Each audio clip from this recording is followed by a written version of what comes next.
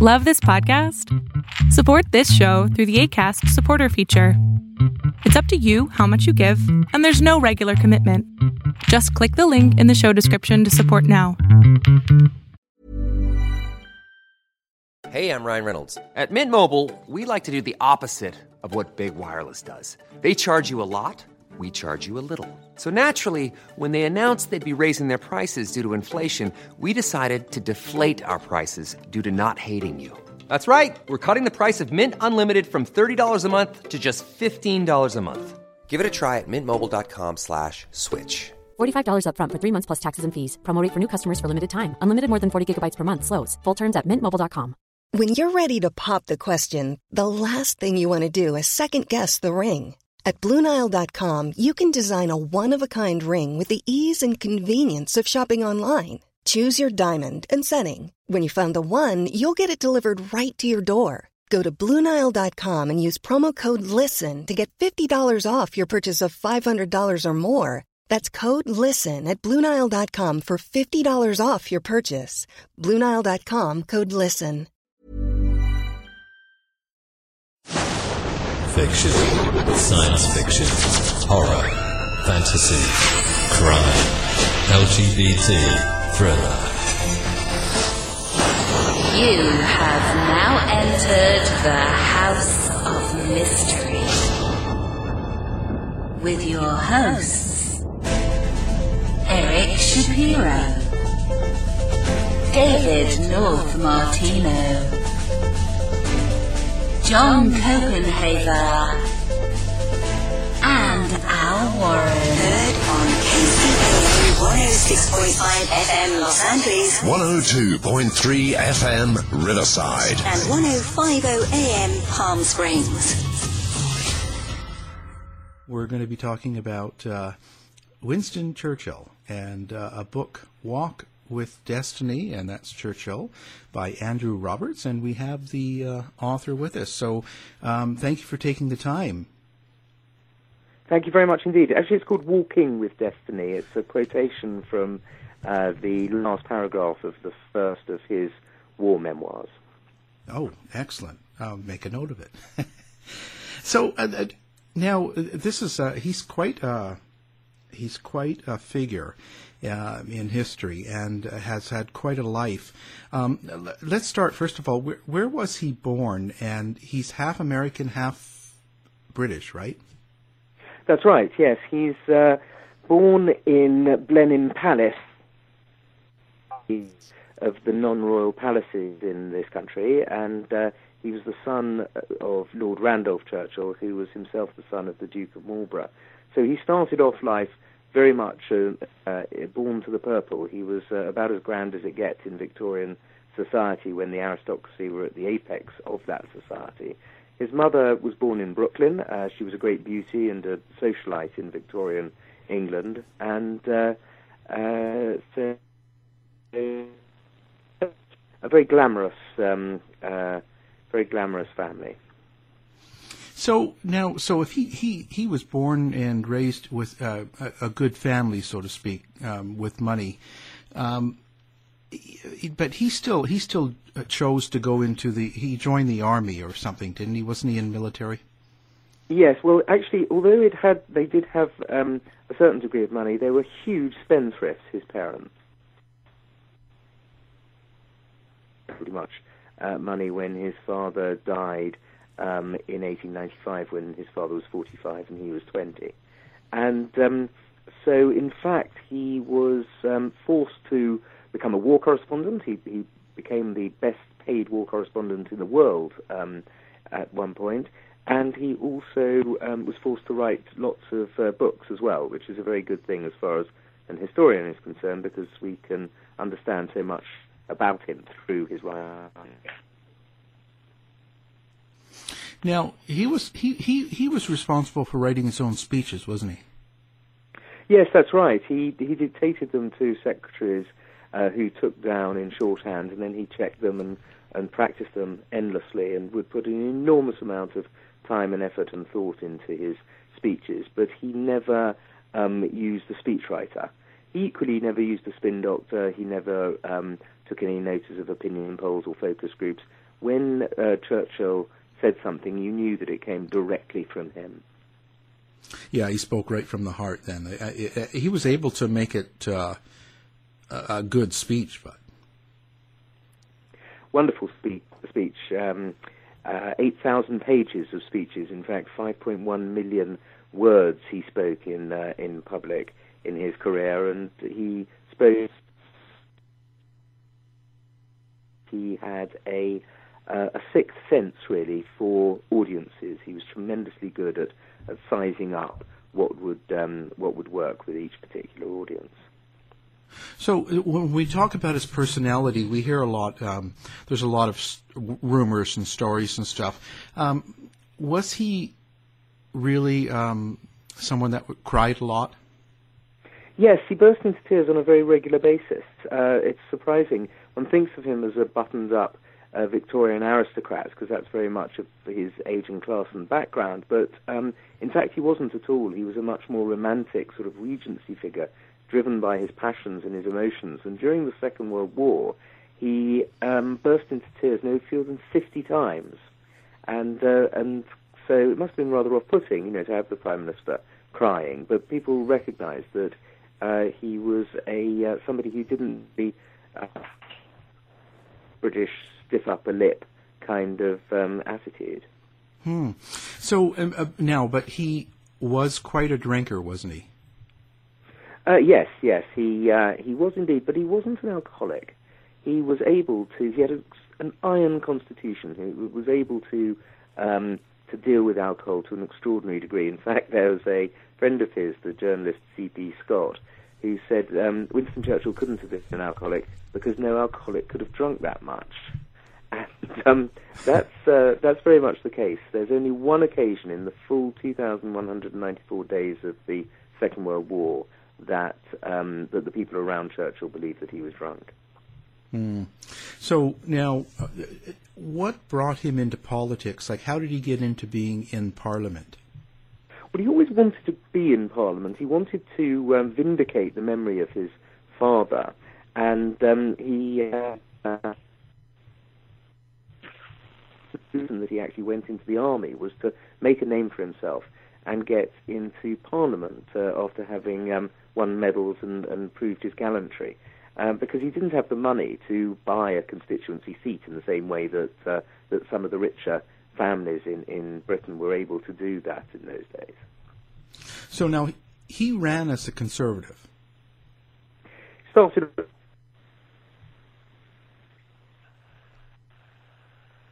on the Liberal side of the Conservative Party. He inherited from his father a belief in what was called Tory democracy, which came from the Prime Minister Benjamin Disraeli, which was a very sort of liberal form of conservatism. Yes. Yeah, he voted quite a bit for the Liberals.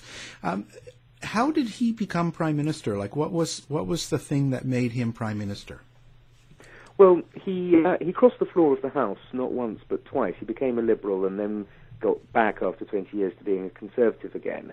So he was quite mistrusted. His judgment was mistrusted because he also made lots of errors in his life. It was he made mistake after mistake. In fact, he told his wife Clementine, "I should have made nothing if I had not made mistakes." And his whole career was full of most extraordinary reversals and ups and downs. But in the 1930s, for various reasons, first British politician, certainly the first major politician, to warn against Adolf Hitler and the Nazis and to point out how important it was that we rearmed, especially in the air and to a lesser but equally important degree, really, in the Navy and the Army.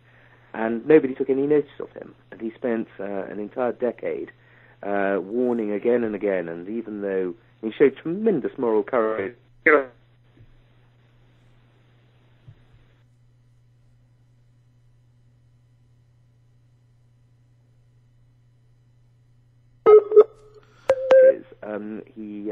he was finally allowed to become Prime Minister and start the fight back. Wow. When he became Prime Minister, he made some of his best speeches. That recent movie that came out about him, how did you find the portrayal? I liked it very much, yes. I thought Gary Oldman did a wonderful job in portraying Winston Churchill. Of course, he was helped enormously by the prosthetics that he was wearing, which made him look exactly like Churchill. But he was also able to catch the sort of twinkle in the eye and the humour of Winston Churchill, which I thought was excellent. There have been some very negative portrayals of Churchill recently, but this one was a affectionate one, I thought.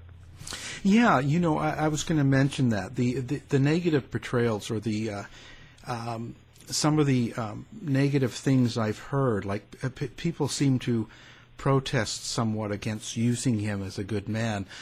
What do you think that's all about?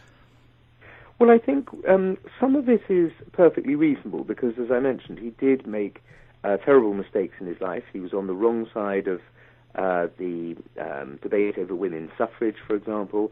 He wanted India not to have its independence, at least in the 1930s.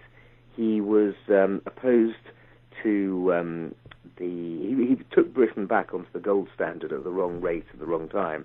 But these are actually fairly, and also he very badly mishandled the Dardanelles campaign from World War I, which led to a lot of slaughter on the out in the Gallipoli Peninsula. But compared to the things that he got right, the really huge things that he got right, I don't think these matter terribly. They're not overwhelming the balance by any means.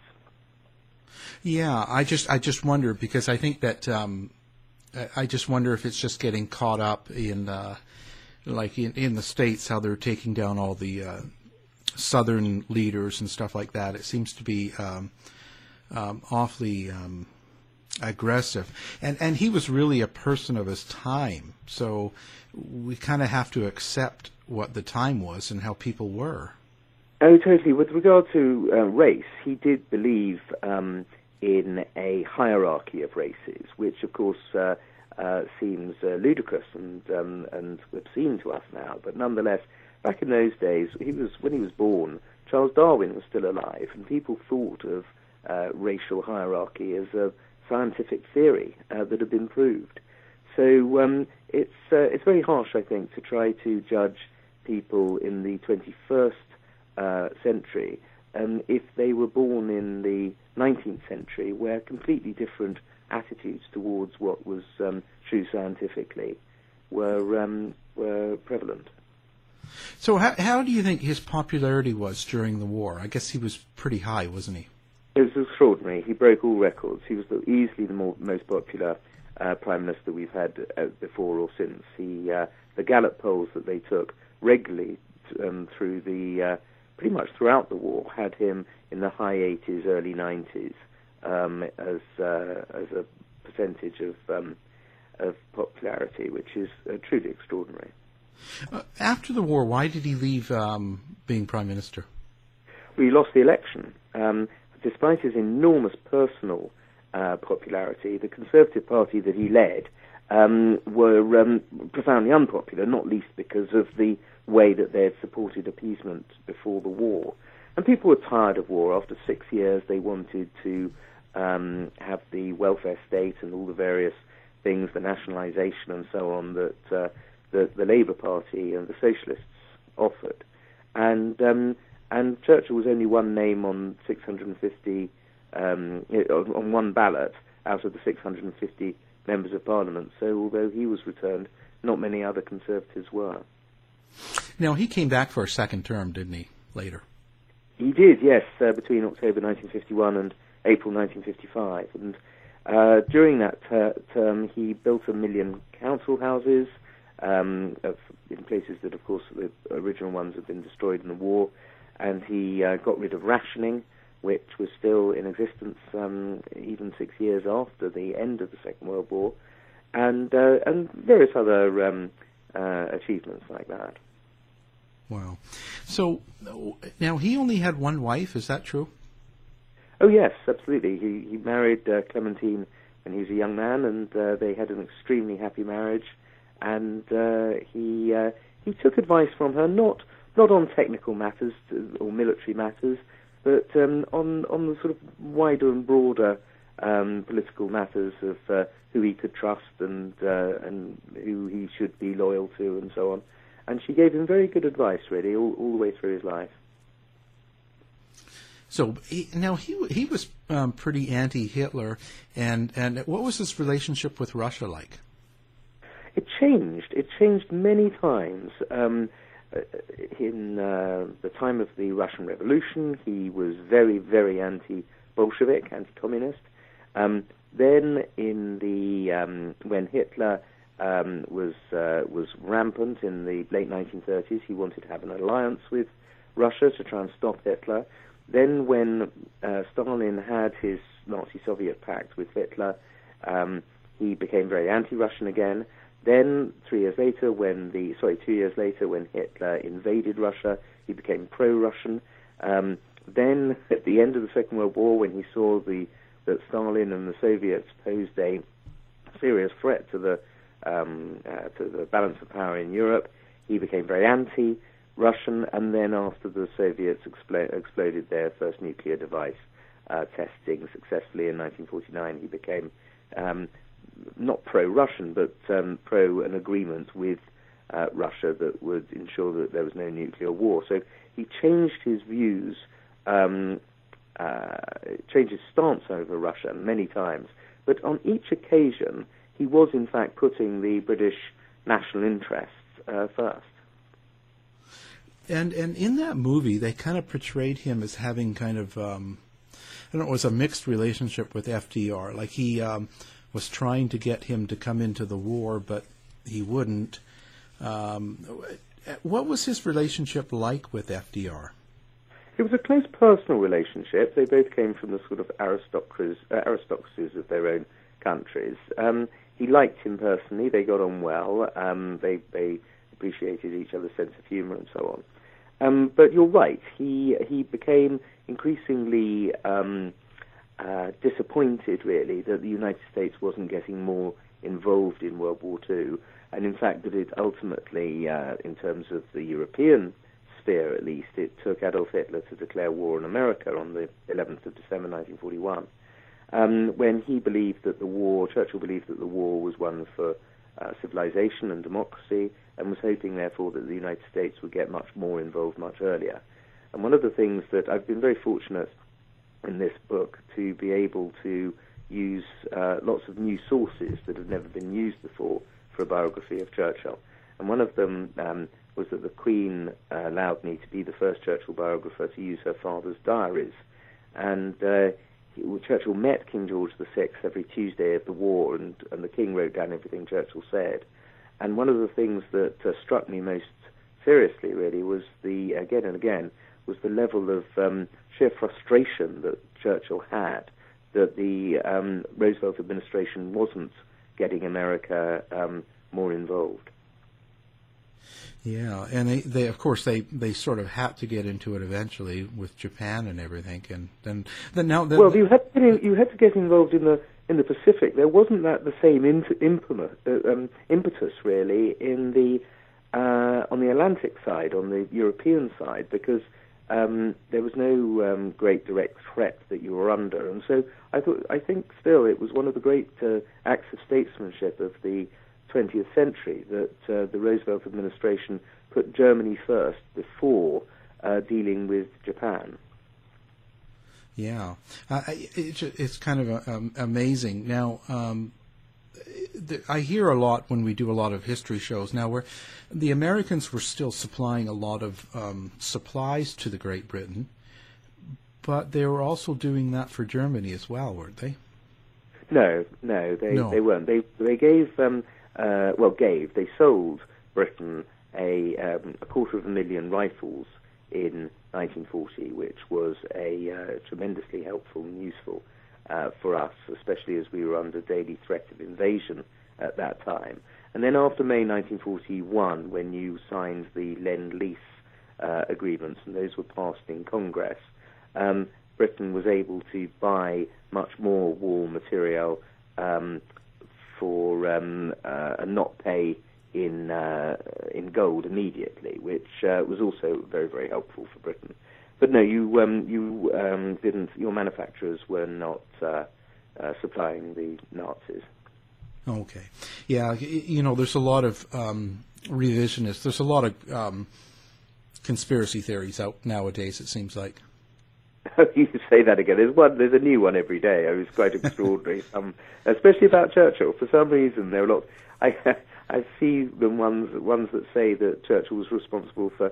The recent one was sinking the Titanic. Oh. It's completely absurd in every possible way, but nonetheless, it doesn't stop with the internet. In the cyberspace, you get all sorts of completely ridiculous things being argued. Yeah, it's kind of crazy because it gets hard to you have to read something and then you have to always double check. You just can't take it on face value anymore.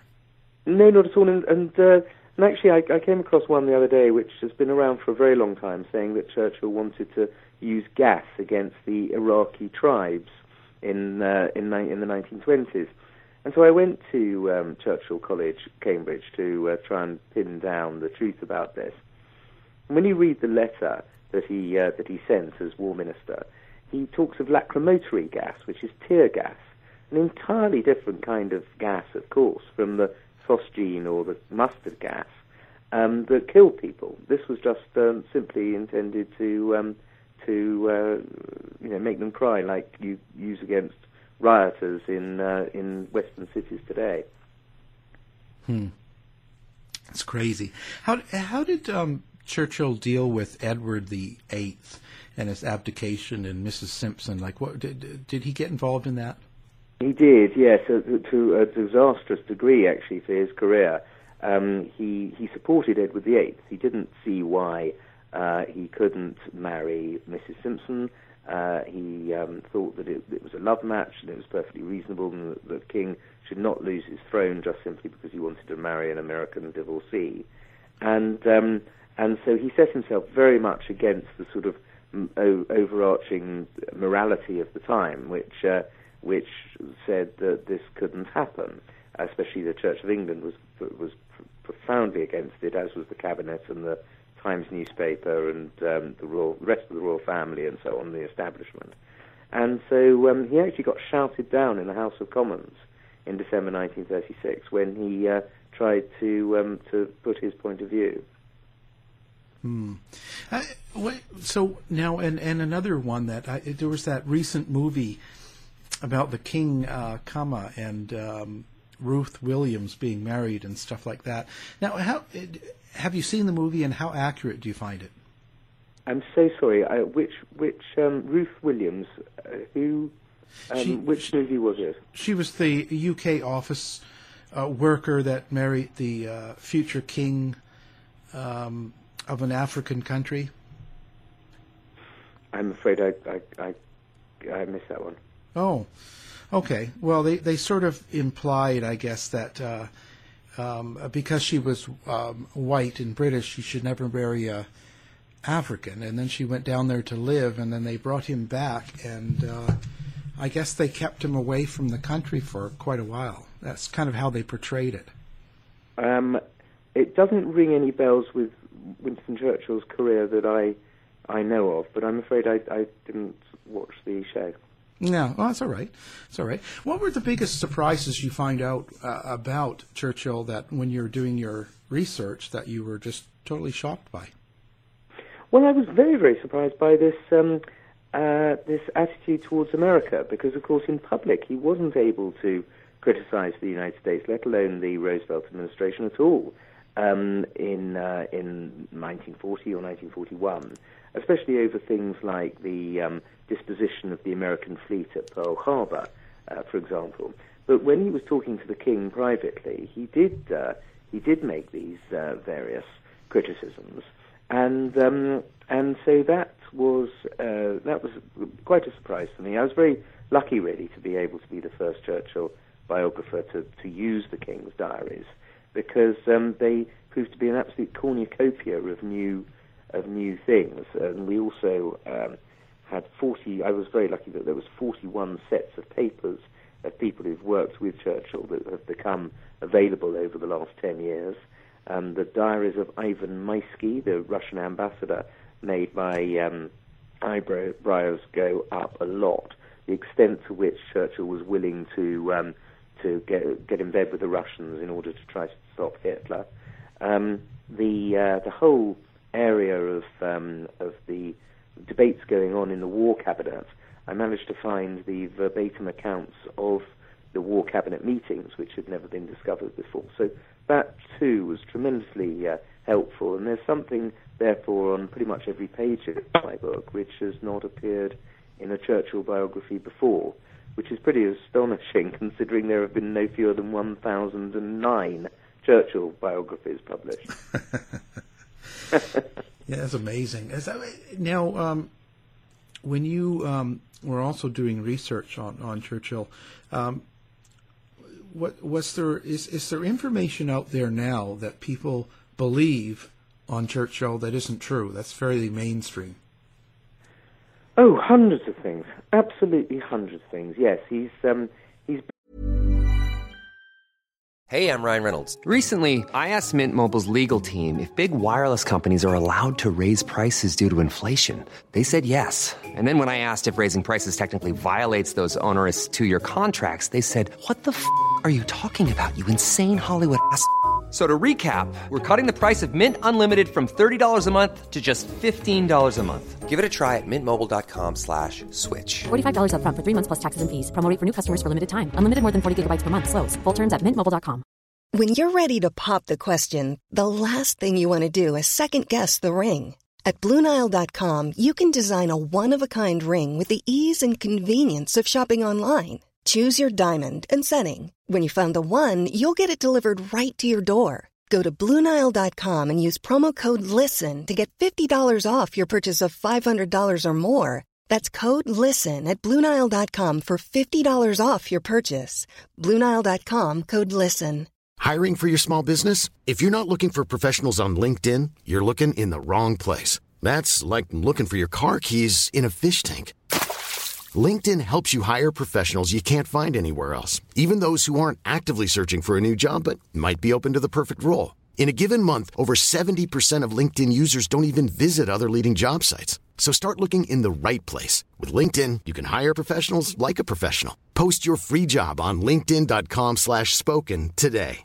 How would you like to look 5 years younger? In a clinical study, people that had volume added with Juvederm Voluma XC in the cheeks perceived themselves as looking 5 years younger at 6 months after treatment. Look younger, feel like you. Add volume for lift and contour in the cheeks with Juvederm Voluma XC. Reverse signs of aging by adding volume to smooth laugh lines with Juvederm Volure XC. For important safety information and to find a licensed specialist, visit Juvederm.com. That's JUVEDERM.com.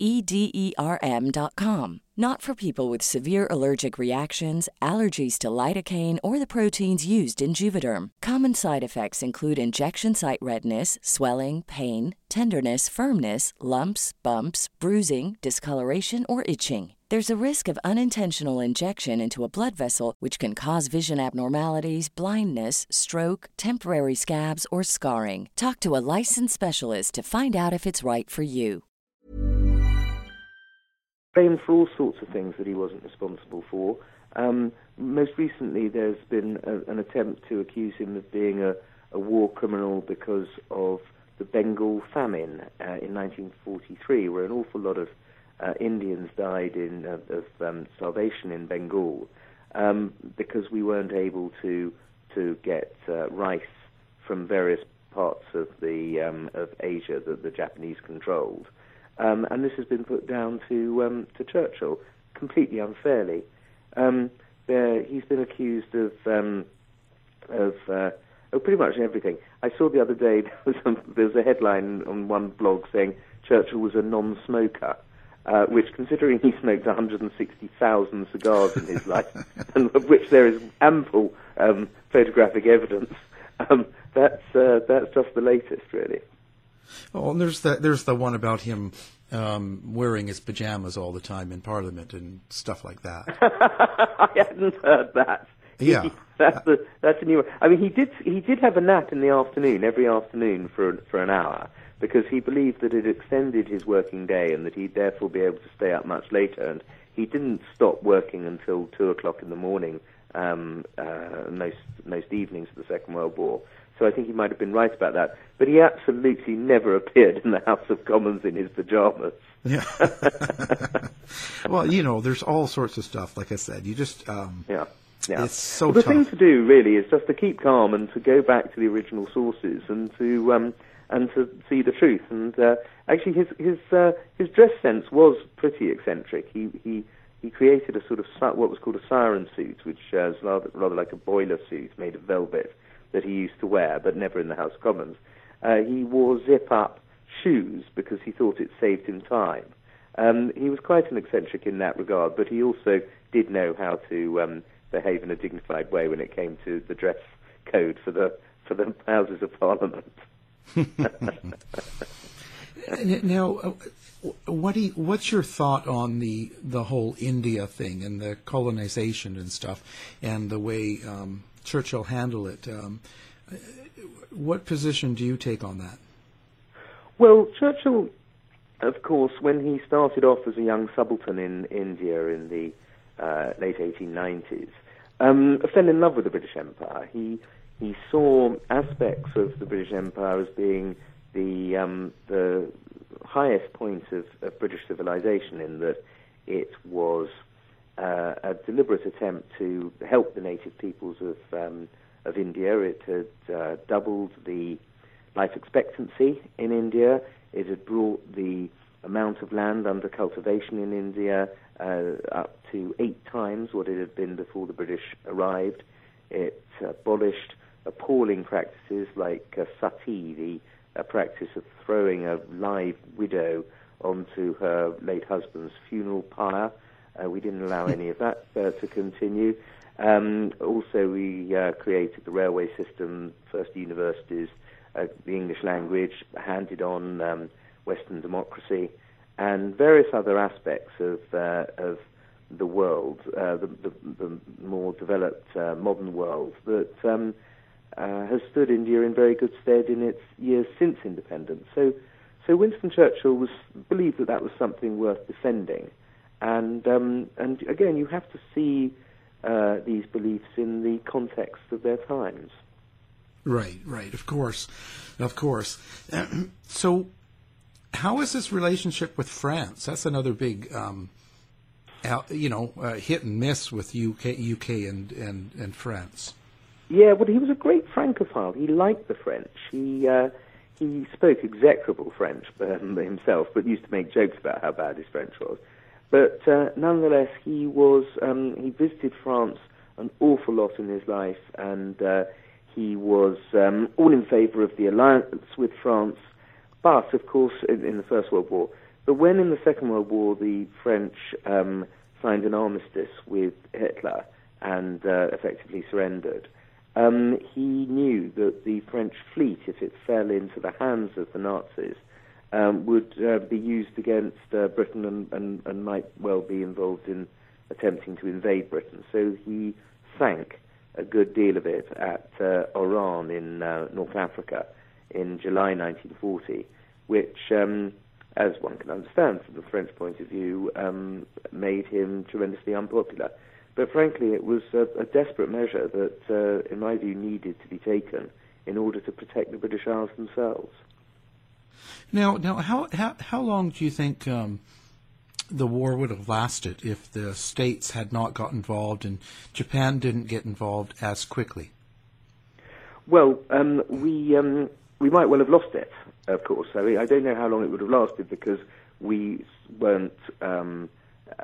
after the Battle of Britain had been won, Hitler wasn't able to invade Britain.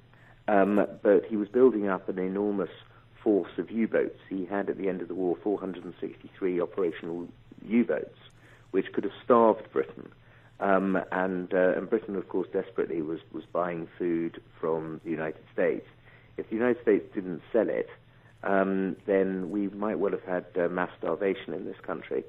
Also, if the United States hadn't got involved and helped the Russians, it might have taken much longer for the Russians to win the war in the East. And maybe they even wouldn't have won it at all. It's perfectly possible. So So yes, American intervention was absolute precondition for victory of the Second World War. Do you think Hitler was surprised by how much America contributed to the war? Yes. Oh, absolutely. He it's extraordinary that he declared war on you, really, because America was an uninvadable country. He had no senior Nazi had even been to America apart from Joachim von Ribbentrop, who went to New York for a few months in the 1920s to sell champagne. But other than that, none of them knew anything about America. And yet, by the calendar year 1944, when Britain produced 28,000 warplanes, and Russia and Germany each produced 40,000, the United States produced 98,000 warplanes, almost the same as the whole of the rest of the world put together. And that was something that, if Hitler had been better informed about the United States, he'd have realized that it was unwinnable. Yeah, I think Hitler at that time probably thought he was undefeatable, you know. Yes, he did, and he also wildly underestimated. He had no sense of American society either, or the way in which, once America decided to industrialize in a military way, it was able to churn out Liberty ships and the most extraordinary amount of material. It put 16 men and women into uniform. I mean, these were numbers that the Third Reich just had no way of dealing with by 1942. What's your thoughts on all that? All the shows and people that are directed toward Hitler being Hitler living and not killing himself and making it to Argentina and all the different stuff like that. Well, again, conspiracy theories ran rampant and riot about these things. You see a lot of them, actually, especially the ones to do with Hitler somehow surviving the ruins of the Reichschancellery in April 1945. Actually, were KGB propaganda in the post-war period, which they were deliberately put about in order to destabilize Germany, to keep people still worried about the Nazis, and to generally cause disruption and misinformation in the West. Oh, yeah. No, I sort of agree, but it's just that it's making mainstream. They're showing, Hunting Hitler on like History Channel, I know. Well, there are an awful lot of things on the History Channel that basically should be on the same channel as Aliens and all of those kind of things. Yeah, they're not like they used to be. History and Discovery used to be very educational. You could learn things, but now it's very entertainment prone, I think. Entertainment, yes, exactly. Ice truckers and all of that kind of thing.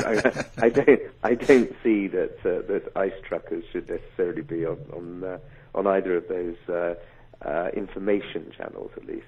Yeah, it's kind of crazy. How did Churchill end up dying eventually? Like, what took him away? Well, actually, he lived until he was 90, even though he'd smoked 160,000 cigars and drank a great deal of brandy and champagne in his life. He had this iron constitution, as I mentioned, and he died very peacefully in his bed at home in London, surrounded by his children and grandchildren, at the age of 90 in January 1965. Wow. And I could imagine the funeral must have been pretty massive. It was. I'm sadly I was only 2 years old at the time of the funeral, but it was one of the very great occasions in British history. He wanted lots of music, lots of bands, and there were 9 in all. There was a great procession from the Houses of Parliament to St. Paul's Cathedral, where he was buried. The heads of state and heads of government of scores of countries came to Britain. Her Majesty the Queen, who doesn't go to funerals, attended this one, and the body was then taken down the River Thames and buried at Blaydon, the small churchyard just outside outside Blenheim Palace. And it was one of those moments where, as I mentioned several times in my book, Walking with Destiny, right at the end, it was one of those times that many commentators saw as being the end of British greatness. Yeah, it's pretty amazing. What do you think the biggest impact that his life will have on us in now generations? Well, I think, of course, they're still living in the post-war period in a way. You know, the fact that civilization did manage to defeat the great evil of Nazism is something that should still be celebrated. I think his life has many lessons for leadership of today. His moral courage, his physical courage, his ability to learn from his many mistakes. I think his sense of foresight is tremendously important, and his eloquence. You put all of those together, and you have somebody who really did help save civilization. And when you talk about moral courage, was there any particular scandals that were set around Churchill? Scandals? Well, there are some that brought down various friends of his. There were financial scandals that dogged 3 or 4 of the senior members of the Liberal coalition before the First World War, and then 1 or 2 during the Second World War that forced the resignations of friends of his. But as far as personal scandals, you know, he wasn't. I mean, he was totally sexually faithful to the wife Clementine, who he loved. He was always broke all the time, but he was one of those people who believed that when you didn't have any money, the best thing to do was to work harder rather than to cut back. And so there are no scandals there either. And no, he's pretty much scandal-free as a politician. You know, I see quite a bit with the politics today and leaders. A lot of people use Churchill or FDR or Kennedy as kind of, a threshold or a line that they compare themselves with. And they mention something that they might have said, these leaders. Do you think he's really got influence over any of the leaders today, or there's any leaders that were kind of similar to him that you've noticed? I think he does, in fact, actually, yes. I think that people do read about him, you know, people who are interested in going into politics and who are already in politics do read about him. I think that I know that he had a tremendous influence on the political views of Margaret Thatcher, for example, who also tried to emulate his moral courage. And I think when people read about him, which they do in enormous numbers, this book, Walking with Destiny, has sold 150,000 copies already, only after a couple of months of publication. And so there obviously is a great sense of interest in him, and I think that must be connected in some way to his leadership and the quality of leadership. And so there are lots of lessons, I think, that can be learned for the present day from the example of such an extraordinary man. I think one thing that I noticed is if you look at him, he was also very political savvy as well. And I think a lot of people don't realize that. No, that's right. That's a very good point. He, you don't get to the top and stay at the top of politics for a very long period unless you have a sense of what will go down with the public and what won't. And so he certainly, I mean, for example, after getting back into power in 1951, he didn't start to dismantle the welfare state, even though he hadn't agreed with every aspect of it by any means. He had enough political nous to know what the British people would put up with and what they wouldn't. So I think you're right. It's one mustn't just think of Churchill as being a sort of mad maverick who stuck to his guns and was proved right. he was actually a much more subtle, much more complex, much more intellectual figure than that. And did he have a good relationship with the royal family in all, or? Well, he didn't start off well. Certainly, King George V thought of him as an untrustworthy firebrand with bad judgments. King George VI, especially at the time of the abdication crisis, when he had, of course, supported his elder brother, also distrusted his judgment, and in fact told the Prime Minister of Canada that he would not appoint Winston Churchill Prime Minister under any other circumstances than a world war. And then, of course, we did get a world war, and those were the circumstances in which he was appointed.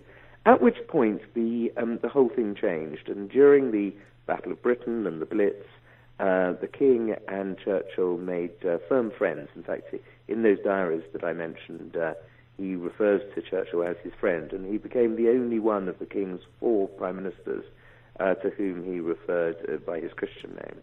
So it was a very much a close relationship. And then he had another great relationship with the present Queen, who he rather worshipped and thought was wonderful. And so what started off as a pretty rocky relationship with the House of Windsor actually turned into fast friendship. Well, what started it so rough? Like, what was the problem that they sort of saw in Churchill at the beginning? Well, appeasement really was what was. This wasn't the beginning, because it actually goes back to the period before appeasement, when they just thought he had no judgment. Crossing the floor of the House of Commons not once but twice is something very few politicians had ever done before or since, and the royal family thought that was the mark of a maverick. But by the 1930s, the royal family were very much committed to Neville Chamberlain's policy of appeasing Adolf Hitler in the hope that would lessen Hitler's demands and prevent another catastrophic war breaking out. And so when Churchill instead said that we needed to rearm as much as possible, and that Hitler couldn't be trusted and we shouldn't give anything to him, it was considered by many in the royal family to be yet another example of his misjudgment. What do you think? How do you think he would do or be in a world of today? I think he'd be very good, actually, at tweeting. I think he'd be excellent. Many of his best ripostes and witticisms do fit into 280 characters or fewer, and you know, he was very good at the radio when that came online, and every politician in every era has to try to command the latest forms of communication and make them work for them. And I think Churchill would have been absolutely fine at doing that. There's a great joke which also would have fitted onto a tweet that Churchill made when his cook said his private secretary, Jock Colville, said that their cook had been made pregnant as a result of a nocturnal assignation with a man in the street in Verona. And Churchill immediately replied, "Obviously not one of the 2 gentlemen." Yeah, he'd be in a Twitter war with Trump. Well, I just wonder what people of that generation and that world during the war, and how hard people in the 40s fought to stay alive and to keep, you know, the empire together and the country, would feel about the way nationalism is and all of the problems that we've got going on, and Brexit even and stuff like that, or even joining the Union. Would he have even supported that, you know? I don't think he'd have supported joining the European Union at all, no. Or at least Britain joining it. He was very much in favour of there being a common market. He was a leader of the European movement, and he made great speeches in the late 1940s supporting the idea, as he said, that Teuton must never fight Gaul, i.e. the French and Germans must never go to war with one another, because, of course, the last 2 times they'd done it, they'd nearly ripped the continent apart, and had led to the deaths, of course, of very many of Churchill's closest friends. So he was in favour of there being a European Union, but actually when you look at his speeches, he never advocated Britain joining it. And in fact, when he was Prime Minister in the latter part, the second of his premierships, the 1951 to 55 one, which of course was only 2 years preceded the Treaty of Rome that brought Europe into being in 1957, he did absolutely nothing to promote Britain getting involved. He kept us out of the Iron and Steel Confederation, he kept us out of the European Army, and he wrote minutes saying that what mattered to Britain really was the Commonwealth and the links with the United States, the special relationship. Yeah, pretty amazing. So having a successful book, Historial, how do you feel? How does it make you feel? It truly is the most wonderful feeling in the world. I've been writing history books for 30 years. Some of them have been so they've all won prizes, which is very nice. But some of them have sold so few copies that I actually think I've personally met every single one of the readers of some of my books. Yeah. And so it's tremendous to. I'm about to embark on a 5-state, 50-speech book tour of the United States, and it's something I've always wanted to do, and I'm tremendously excited. And it really is the best feeling in the world to be. I've been on the New York Times bestseller list for 8 weeks now, and it's the most tremendously exciting and thrilling period of my life, really. Yeah, pretty amazing, but an incredible book. Now, do you have a website or anything that if people want to contribute or get a hold of you or anything like that? Yeah, absolutely. No, I do. It's www.andrew-roberts.net, and they can read the reviews of the book and various other bits of information about the book, and of course it's also got a link through to Amazon. Yeah, the new book club of the world now, hey? Yes. Well, I mean, people should go to their independent book stores, of course. Under most circumstances, that would really be the best thing for the long-term future of literature. Yeah. Well, again, this has been a very, very interesting show, and we've been talking with the author of Walking with Destiny, and that's Winston Churchill, and Andrew Roberts. Thank you very much. You are kind. Thank you very much indeed. To find out more about our show, guests, or to listen to past shows from our archive, please go to www.houseofmysteryradio.com. Show's over for now. Was it as good for you as it was for me? Well, good night. This has been a production of Something Weird Media. I'll be back. Acast powers the world's best podcasts. Here's a show that we recommend. The Real Housewives is a guilty pleasure for most, but if you're looking to not feel guilty about that pleasure, tune in to Everything Iconic with me, Danny Pellegrino, where I break down all the messy moments and behind-the-scenes antics of Bravo's popular franchise. And on Everything Iconic, I also interview celebrity guests like Kelly Ripa, Keke Palmer, Drew Barrymore, Cameron Diaz, and more about their guilty pleasures, their past work, and so much more.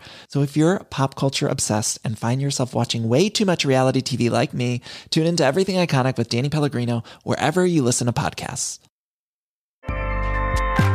Acast helps creators launch, grow, and monetize their podcasts everywhere. Acast.com. You've been listening to the House of Mystery radio show.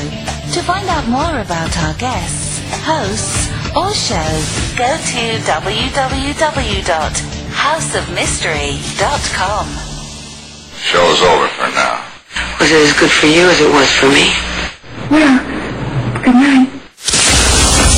This has been a production of Something Weird Media. I'll be back.